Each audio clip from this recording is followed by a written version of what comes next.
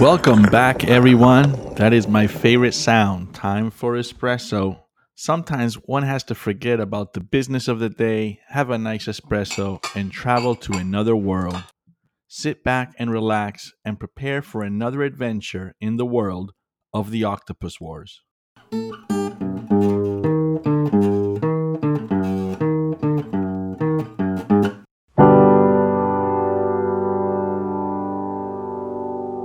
As Professor Champignon stated, it is a world that contains more truths than reality. I don't know if I really understand what that means, but it's interesting. The world of the Octopus Wars contains more truths than are contained in reality. Someone once asked me, what defines this world? I said that fans of the world don't really know how to define it. I don't even know how to define it. But we can certainly tell when something belongs in this world and when something does not belong in this world. It's a world that really does have a life of its own. Well, today we are in for a real treat. We have part two of The Shallow Breather, which part two is the conclusion of the tale. The tale is important for many reasons, including that it introduces Don Boca. Don Boca was famous for his many sayings and for wanting to lay low and not stand out and not be noticed. He never wanted to be a hero, but more than once, he ended up being a hero. He reappears in later tales, especially in Phobos Devoto. I should add that Augustine is another character who premieres in this tale and also appears later in Phobos Devoto with Don Boca. I went through the archives and found an audio recording of Don Boca himself saying in Spanish, in his voice, his famous saying, the secret of permanence is in transcendence. El secreto de la permanencia es la intrascendencia.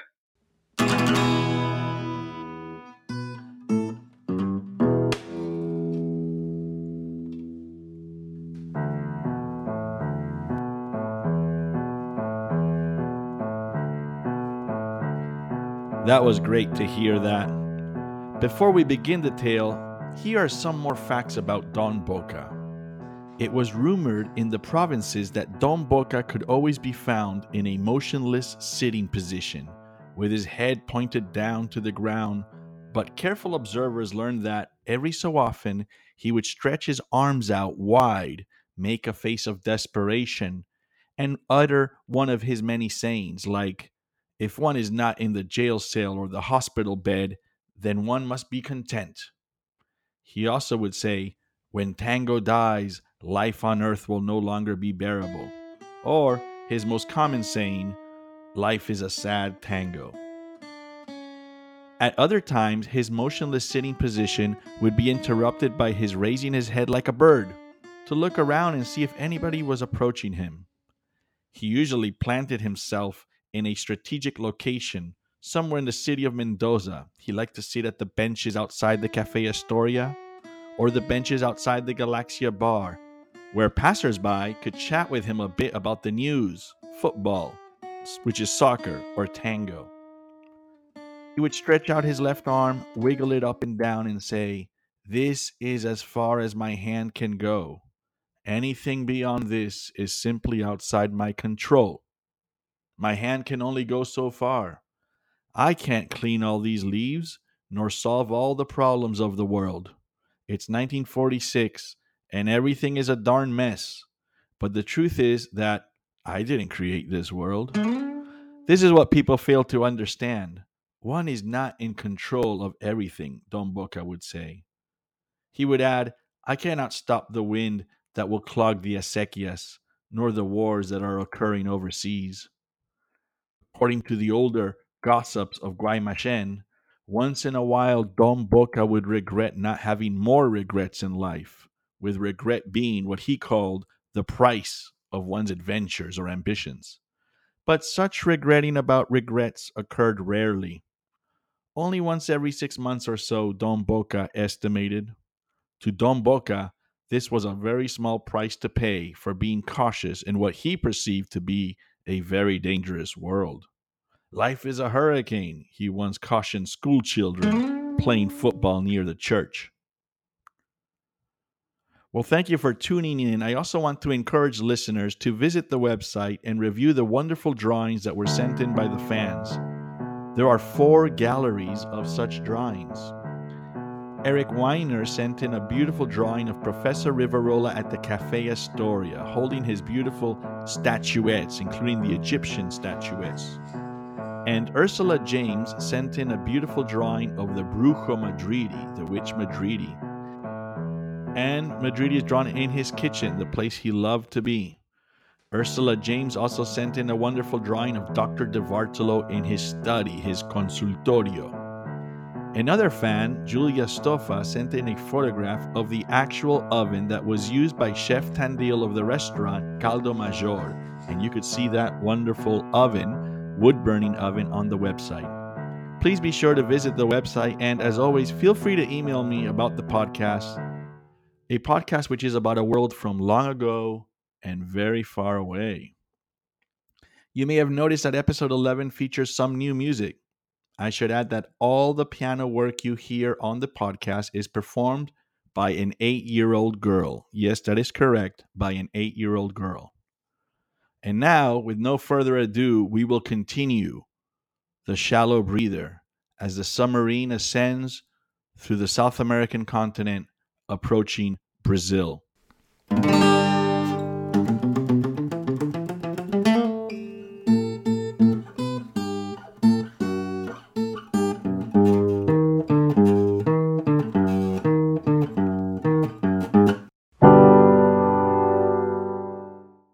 The Shallow Breather. Off, near Brazil, the Mapinguari lurks through the unwanted lands with thick bushes and thick leaves, where man and animal live in fear.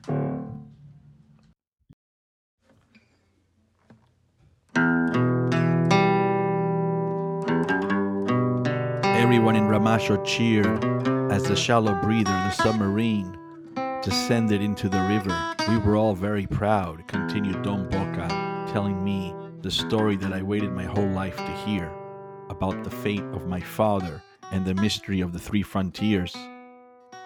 When everything was loaded and all the doors were shut airtight, the vessel was submerged completely and started moving forward, very quietly. All one could hear was a constant deep murmur. Your father kept reminding me and our 2 Guarani assistants that, to remain undetected and unattacked by this creature, whatever it was, we had to move about softly within the vessel. No rocking the vessel from side to side, only gently walking within the vessel. Looking out the windows, one could see bubbles, each the size of a pebble, running up alongside the outside of the glass, all the way from the bottom of the submarine to the surface of the river. The weather conditions were ideal. When the currents were slow, the water was as clear as glass. We saw fishes of all kinds.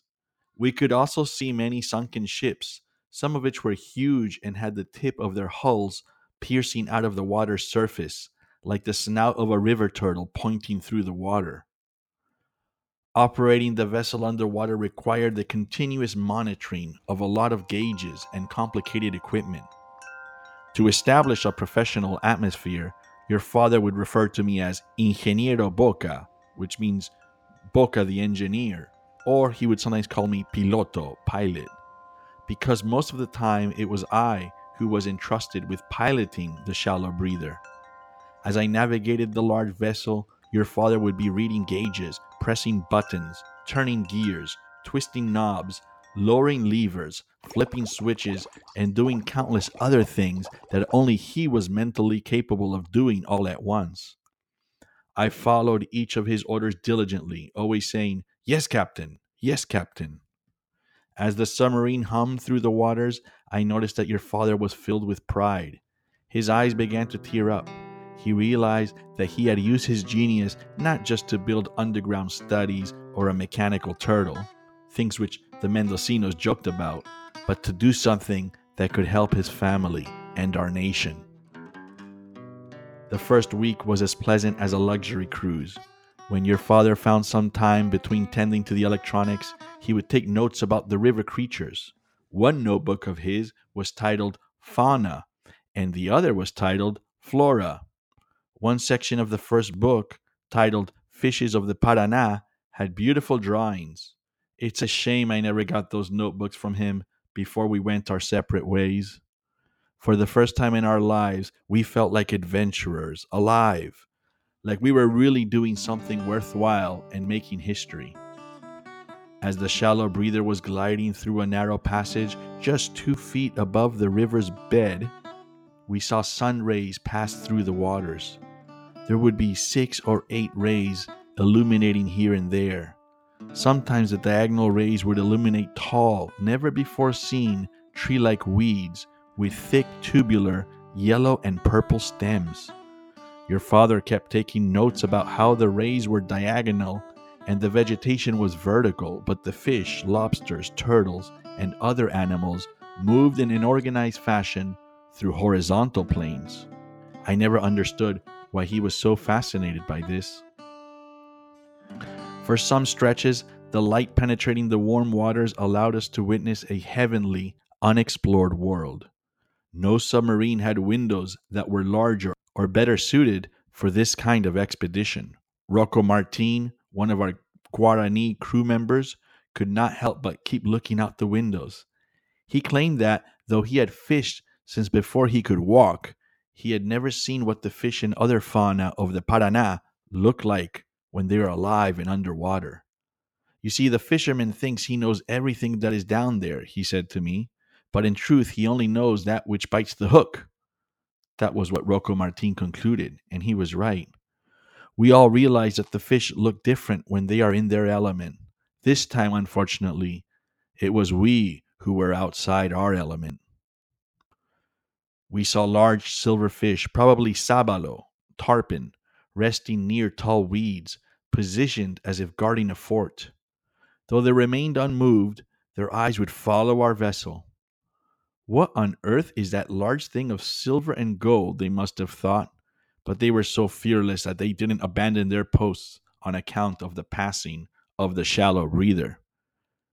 Your father liked to navigate deep, only inches from the river's bed.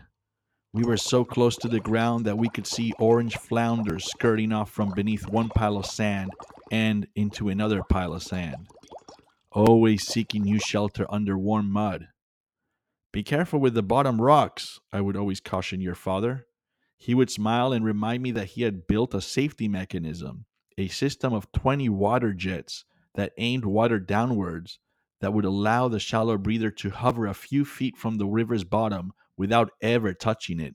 These jets kept pushing water down on the bed of the river.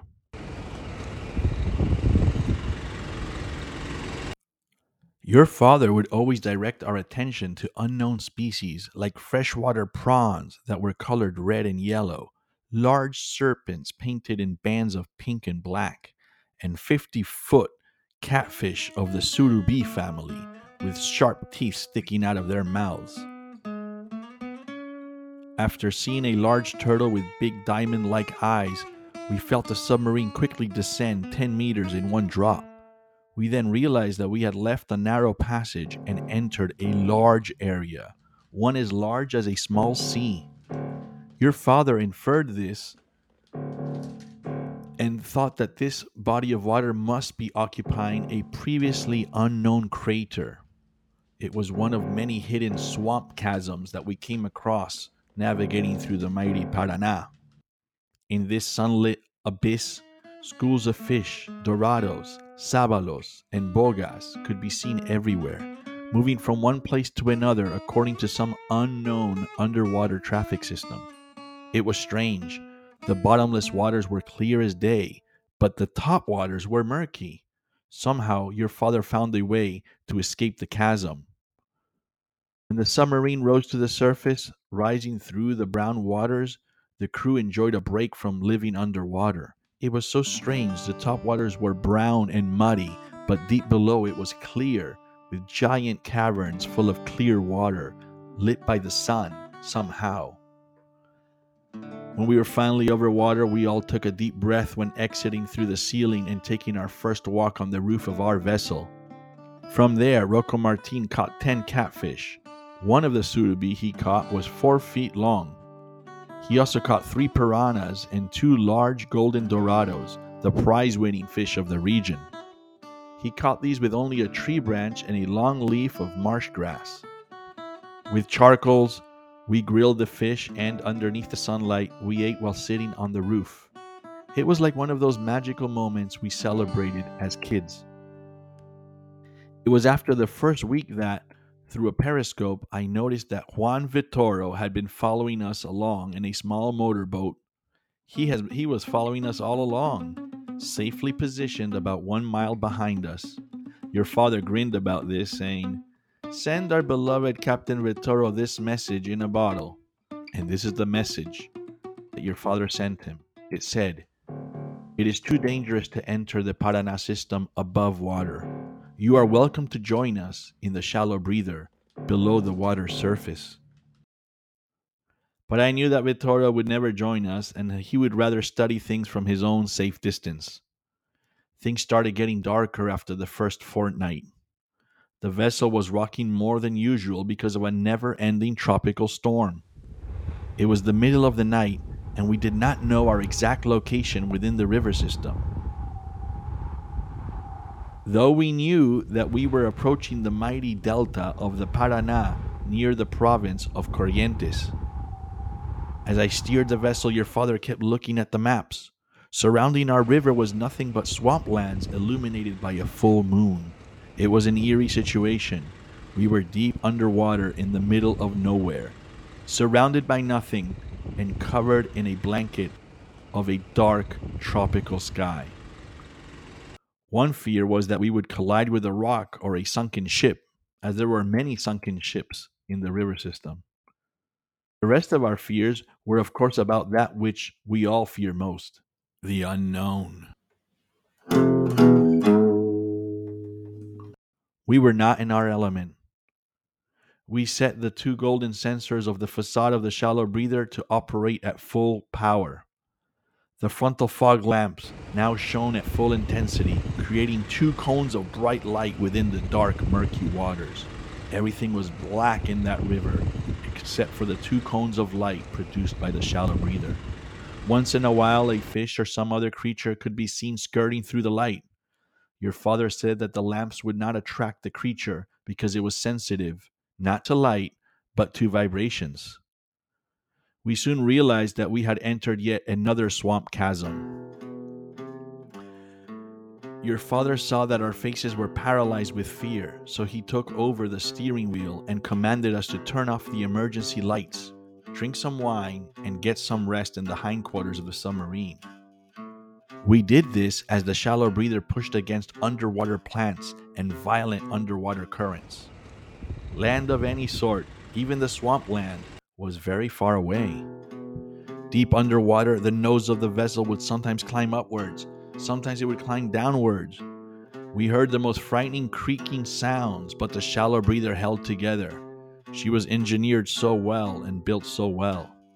Every so often, a violent current would slap the face of the submarine from one side to the other. Your father did an incredible job as a submariner in those treacherous waters. Only drinking a lot of wine kept the rest of the crew from thinking that we would perish in a swamp chasm of the Paraná. It was in the middle of the night, when everybody else was asleep, that your father saw something terrible, which will never be understood. Coming out of the dark abyss before our ship, it went straight up to the front window of the ship and stared right at your father straight in the face. Being a conservative scientist, your father said that he would not tell us exactly what he saw until he could verify what it was. But when telling us this, we concluded by the sight of his pale complexion that he had seen the most God-forsaken thing ever. At dawn, when the brown waters were calm, he ordered for the submarine to surface at the port of the city of Goja, just south of Corrientes. We beached the submarine on the sand so that its bottom half was still in the water, but the front muzzle was sticking out, like a whale's head looking out on the land, or like a seal with half its body perched in the water. We disembarked there and were delighted to finally touch dry land. Rocco Martin and the other Guarani were dancing for joy. Like any good group of Argentines, the crew immediately sat down at the nearest boliche, El Marinero. A boliche is like a little restaurant or cafe. El Marinero was an outdoor cafe restaurant at a small port. The establishment was surrounded by strange trees that, like weeping willows, had thick vines and leaves that descended from the tall branches all the way down to the ground. I recall that all the wooden tables were damp and the ground was wet. Nothing anywhere was completely dry. It was at this moment at the cafe that I realized that I should never again leave my beloved, dry Mendoza. Like men always do, the Guarani and I started poking fun at each other about who looked the most terrified the night before. Rocco Martin concluded, "The world is not scary until one is scared, but then, when one is, it becomes absolutely terrifying." We all laughed together. How terrified we were. Your father did not join us in our celebration, but kept pacing along the river, as if in deep thought. The crew ordered hot cortados, which we had not enjoyed for over 2 weeks. You see, everything on our ship was cold. We sat down and started drinking our morning coffee and eating croissants cooked in lard, reaping the prime benefits of civilization. Next to us, we saw a pudgy man reading a newspaper. We realized it was no other than Juan Vitoro.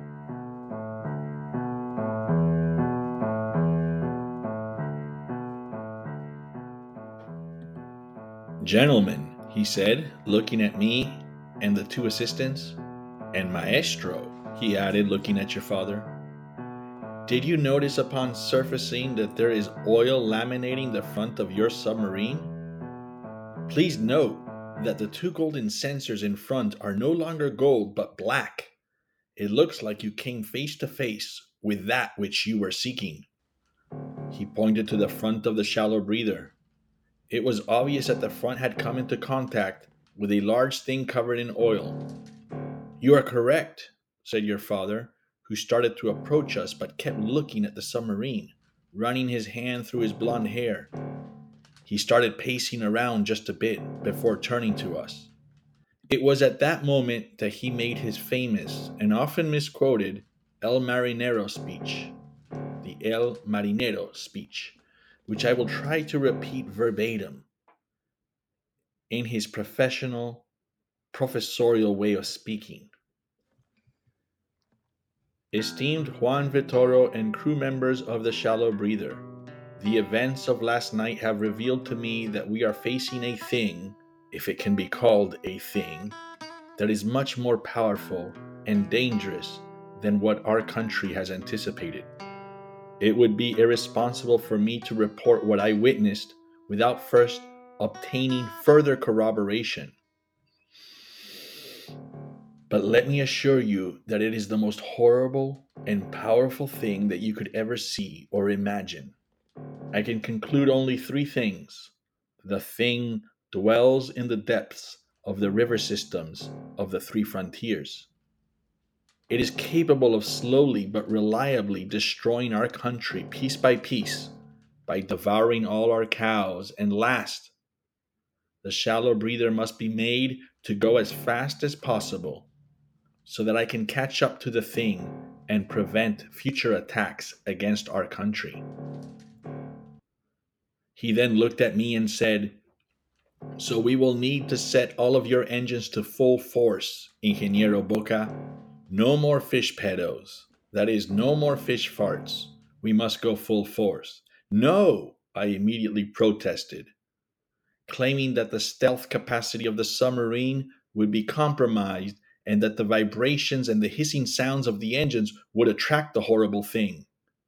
Your father looked at me with the most serious face that I had ever seen on a living being.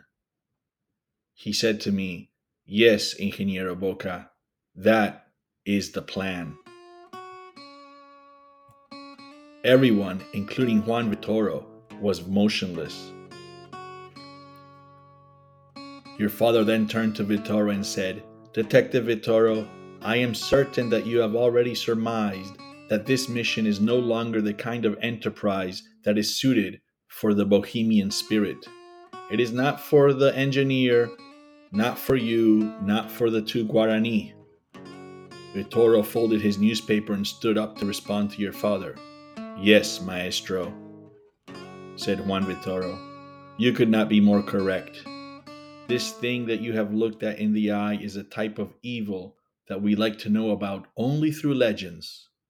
It is bigger than we are. No one sitting at that table disagreed, and we all looked down in cowardly shame. We were all tired, frightened, and we just wanted to return home, to have some mate and hear a Sunday soccer game on the radio with our loved ones. You see, we were human first, adventurer second, unlike your father. Juan Vittoro looked at us and said, Feel no shame, for one man's destiny could be another man's curse. Vittoro turned to your old man and asked, Maestro, any small chance that you will return home with us? Your father picked up his coffee, looked to the river, and said, This thing began as an ambition to satisfy my insatiable quest for knowledge and to rid my family of future financial concerns. But now that I have seen what I have seen, it has unfortunately become much more than that. Now I have no choice but to go all the way and to go alone. It is a matter of national security. He took the last sip from his coffee and savored it as if it were his last. I thought, how does one feel knowing that one may be drinking his last cortado, one of the greatest experiences on earth? Even the waiter came by and set down his tray of dishes to hear the last part of your father's El Marinero speech. If I had been less ambitious in life, said your father, maybe I would not be the first in line to deal with this problem, this thing that must not exist. But the facts of the matter are that I am the first in line, that I am capable of dealing with it, and that I brought the special equipment, including mirrors, necessary for dealing with it. I did not tell this to Ingeniero Boca. Time is running out for our country. Because of my ambition and conscience, I have painted myself into this tropical corner, far from my home and climate. Given what I know now and the principles I live by, there is really no choice. We then cleaned the submarine, washed the sensors, loaded additional equipment, put all the engines at full force, and watched your father and his silver and gold shallow breather submarine descend into the river in reverse. Your father's young eyes and the two golden sensors faced us. With the engines at full force, the shallow breather now made a loud hissing sound, and it spewed high-pressured steam from its lateral jets as it reversed into the water. We saw your father descend alone slowly into the water for the one last time. The engines were so strong that the vessel now resembled more a war machine than the expedition ship he and I had created. It now stood out, not as a shallow breather, but as the loudest thing in the environment. Because of this, I knew the vessel was no longer safe. As it reversed, birds flew away, fish scattered, and crabs hid under rocks, all because of the loud hissing and metallic sounds. As the submarine descended into the waves of the Paraná, we caught a glimpse of your father's face behind the front window. He looked very serious and did not make eye contact with us. Instead, he kept looking at all the cranks, levers, and buttons that he had to tend to for this special mission. But he knew that we were all watching him, so he gently nodded to send us a gentleman's goodbye. The last thing we saw was the name of the vessel, the Shallow Breather, painted in italics on the forehead of the submarine. the same way that city buses paint destinations on their facade. That was the last time that anyone saw your father or the legendary silver and gold submarine. Till this day, I could see your father's face as the shallow breather descended into those brown waters. Whenever I pass a river or small stream, in my mind I could still hear the steam from those engines operating at full force.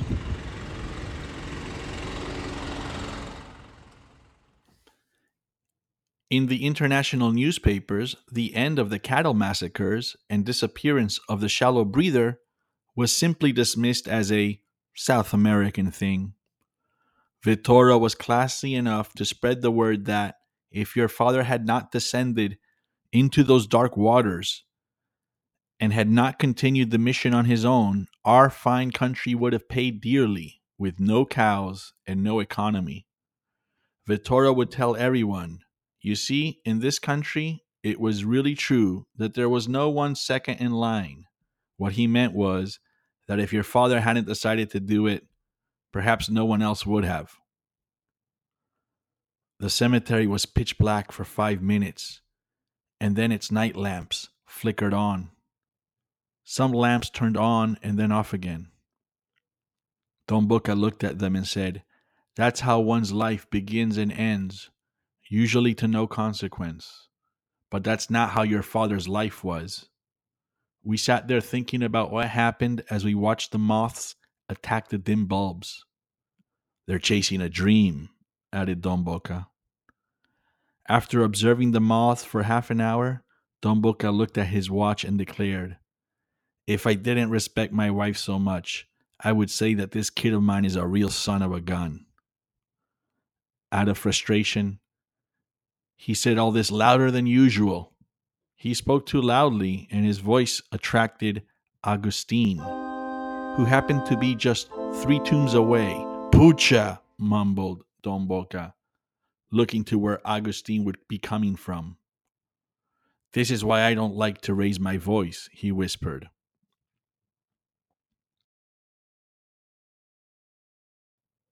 A slender, immaculately dressed man came out of the darkness. What a treat to run into you 2 gentlemen at this late hour, when the hallowed grounds are empty. Empty, that is, of the living, said Agustin, showing his boyish grin.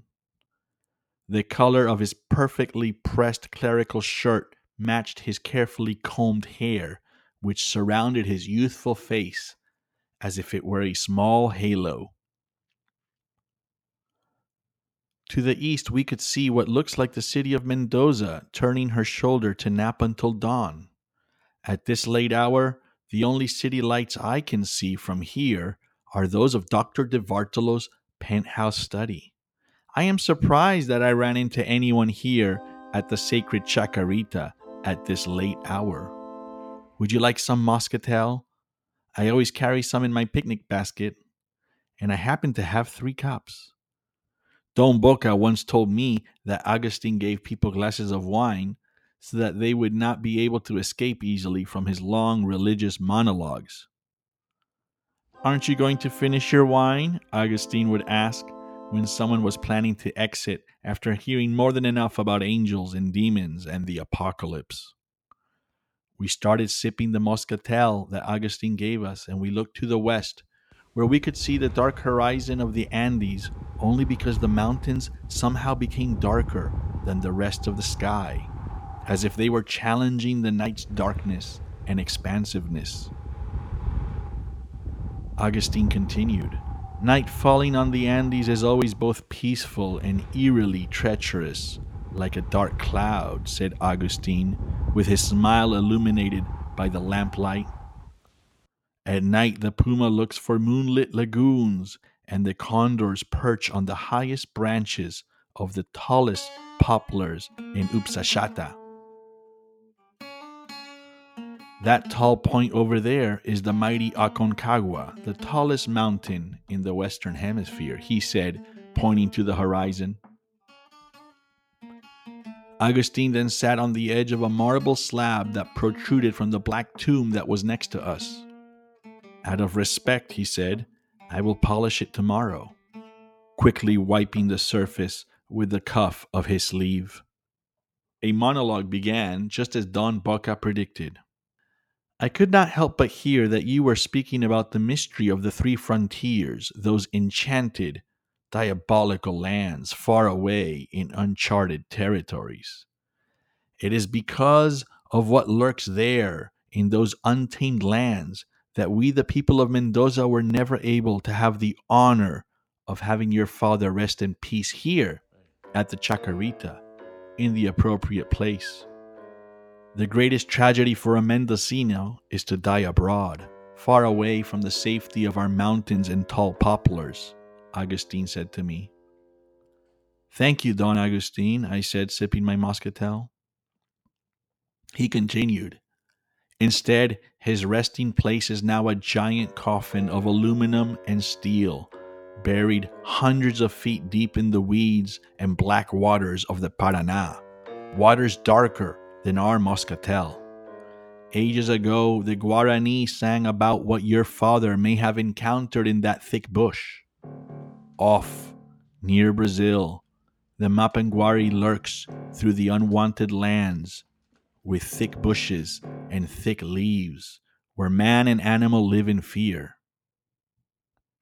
This tragedy occurred because this world, with its swamp chasms and pits, is a realm that is owned by the unnameable. He who was cast down from heaven, the fallen one, whose name I dare not say, said Augustine, pointing to the statue of angels in the center of the concrete pond. Please don't utter the name, Don Agustin, said Don Boca, who started looking with fear at the gargoyles, the broken fountain, and the horizon. Unfortunately, Don Boca missed last Sunday's Mass, Agustin said to me. But it was at this particular Mass that the Monsignor told of a story that I had heard many, many times before, about how the second in command of our dear heavens began to covet more than what the Almighty had set for him.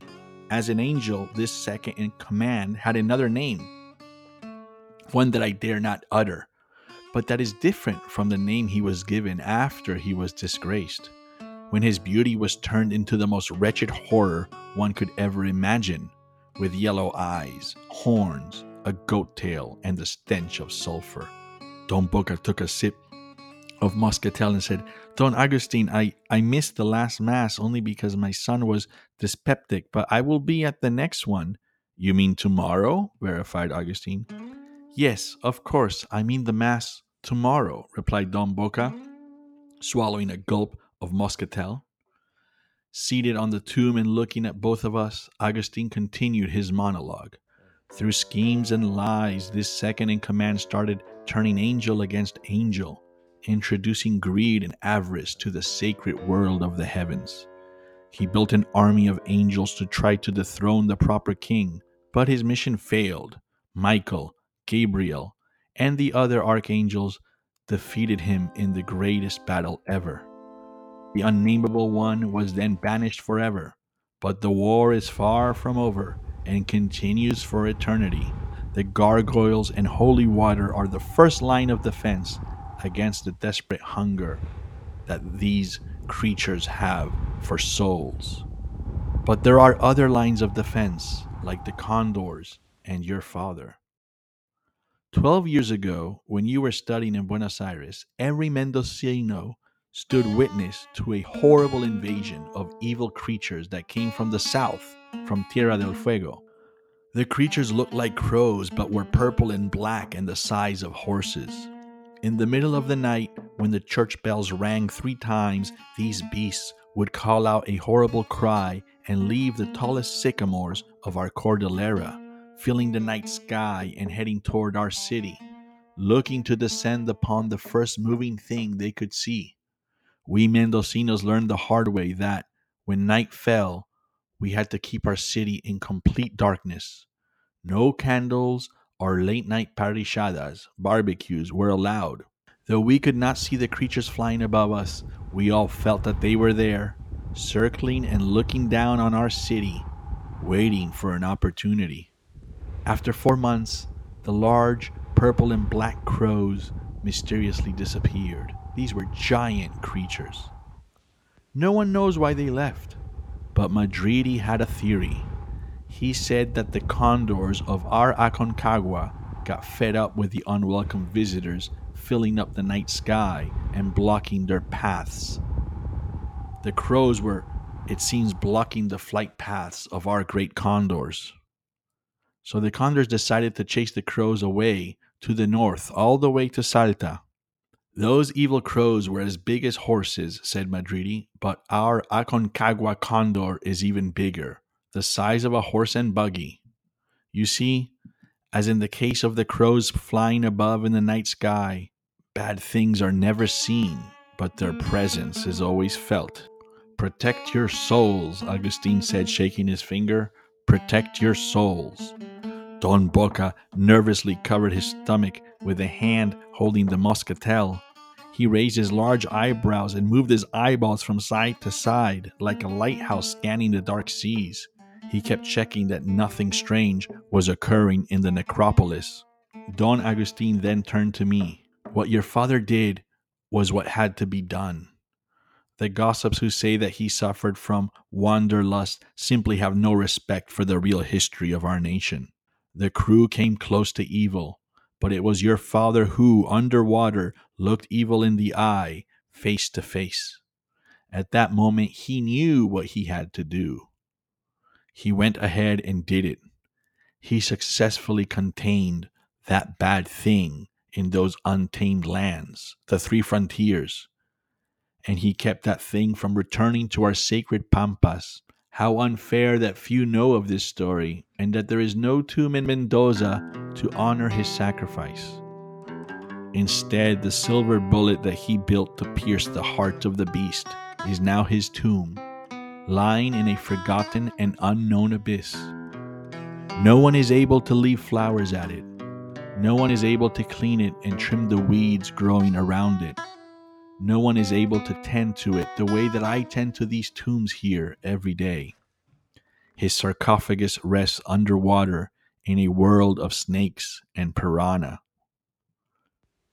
Devils run by many names, including serpents, cucos, fulco, manduruktu, isnashi, evil crows, and the campesinos' bad lights. And then there is the term mapinguari and the Ayo harlequins. A wind blew away every single leaf that had covered the marble floor in Lucho's box. The wind was so strong that it even removed the leaves that were stuck in the gel of the concrete pond. Agustin, Don Boca, and I looked up at the wind and then at each other. Agustin smiled as if he knew what was going on with the winds and the heavens. To Agustin, everything is a sign from above, Don Boca once said, pointing to the sky. Don Boca was terrified, holding the muscatel tightly against his stomach and raising his head once in a while so that his owl-like eyes could look from side to side. He started rubbing his stomach, trying to keep his digestion from being ruined. Agustin continued, pointing up at the sky. But do not worry. He up there knows where your father's sacred tomb is, and he up there knows what your father did for our country. You see, it is the same old story all over again. Good thwarting evil, pushing it back into the hole from which it comes. It is a war that will continue until the apocalypse. May that glorious day come in our lifetime. Please no, whispered Don Boca, becrossing himself. Agustin finished his monologue and bid farewell in the cordial manner that was customary in our province. Don Boca and I were left thinking about everything that Agustin had said, about how, just because of one angel who wanted too much, there was a war in the heavens. I turned to Don Boca and said, I guess the fallen one wanted it all. He wanted it all, leading to the creation of hell. After another period of frightening silence, this time for a few minutes, Don Boca finally said something. You see, pibe, I told you that ambition is no good.